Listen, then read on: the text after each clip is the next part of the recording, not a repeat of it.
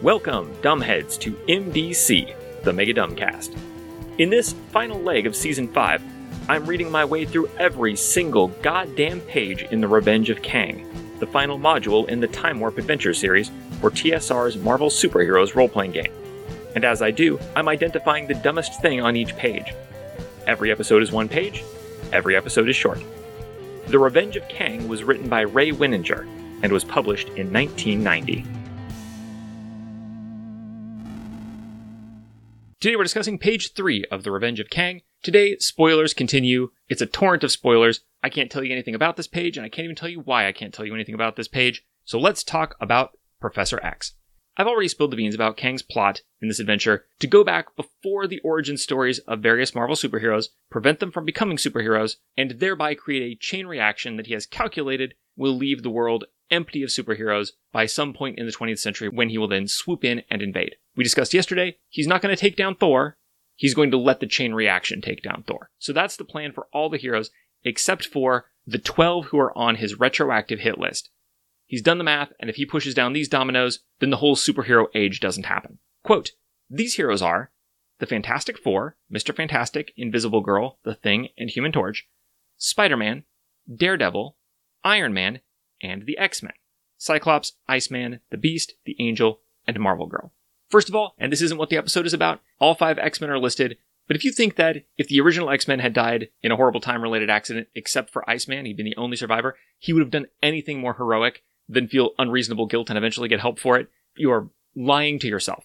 Iceman, Bobby Drake, I like him. He's a fun character. He's got a good power set. One more addition to our list of gay characters in these modules. Irrespective of all that, Bobby was not going to make the leap from I am Ice to I am Justice without significant peer pressure. So, you could have just put X-Men on the list. You don't need a strike here. A spare would have done it.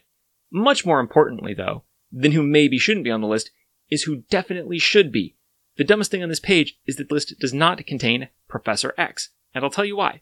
If there is one person in the Marvel Universe who is offensively resilient to the horrible trauma and death of the people he cares about, it is Professor X. I'm not saying don't live your life and be happy.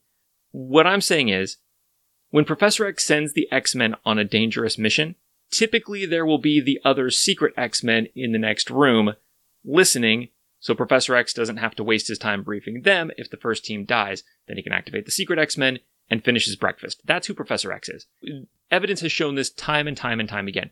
X-Men die all the time. He loses whole timelines, people lose their powers, people betray him, he betrays them. Doesn't matter. This is what he is, this is what he does.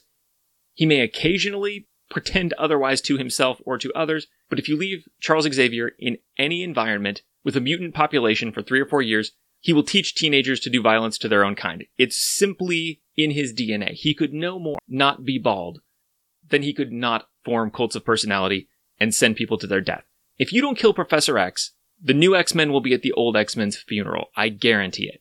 And there are so many mutants. This is not like Spider-Man, where it's like, okay, there's a lot of shitty guys in high school who, if they got both power and a sudden taste of maturity and responsibility, they'd be like, okay, I gotta get my shit together and maybe do something to help other people, instead of resenting girls for realizing that I'm a creep. There are plenty of those guys, but not many of them get bit by radioactive spiders.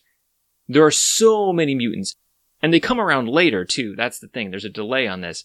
There are a lot of mutants around already. We know, as his history has been developed, Professor X already had all kinds of contact with different mutants. He had already met Storm, for example, at the time of the original X-Men comics, in the 60s. There were enough mutants to make an X-Men team then.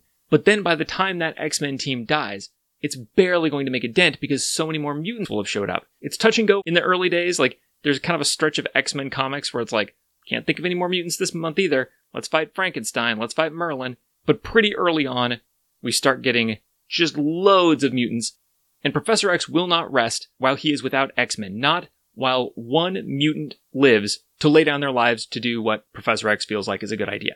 So, huge mistake by Kang. Dumbest thing on this page. You gotta kill Professor X. If you don't kill Professor X, and the X-Men too, because if you kill Professor X and not the X-Men, he's gonna become a martyr. Then the timeline is gonna take a dark turn. And as all biologists know, mutants thrive in dark timelines.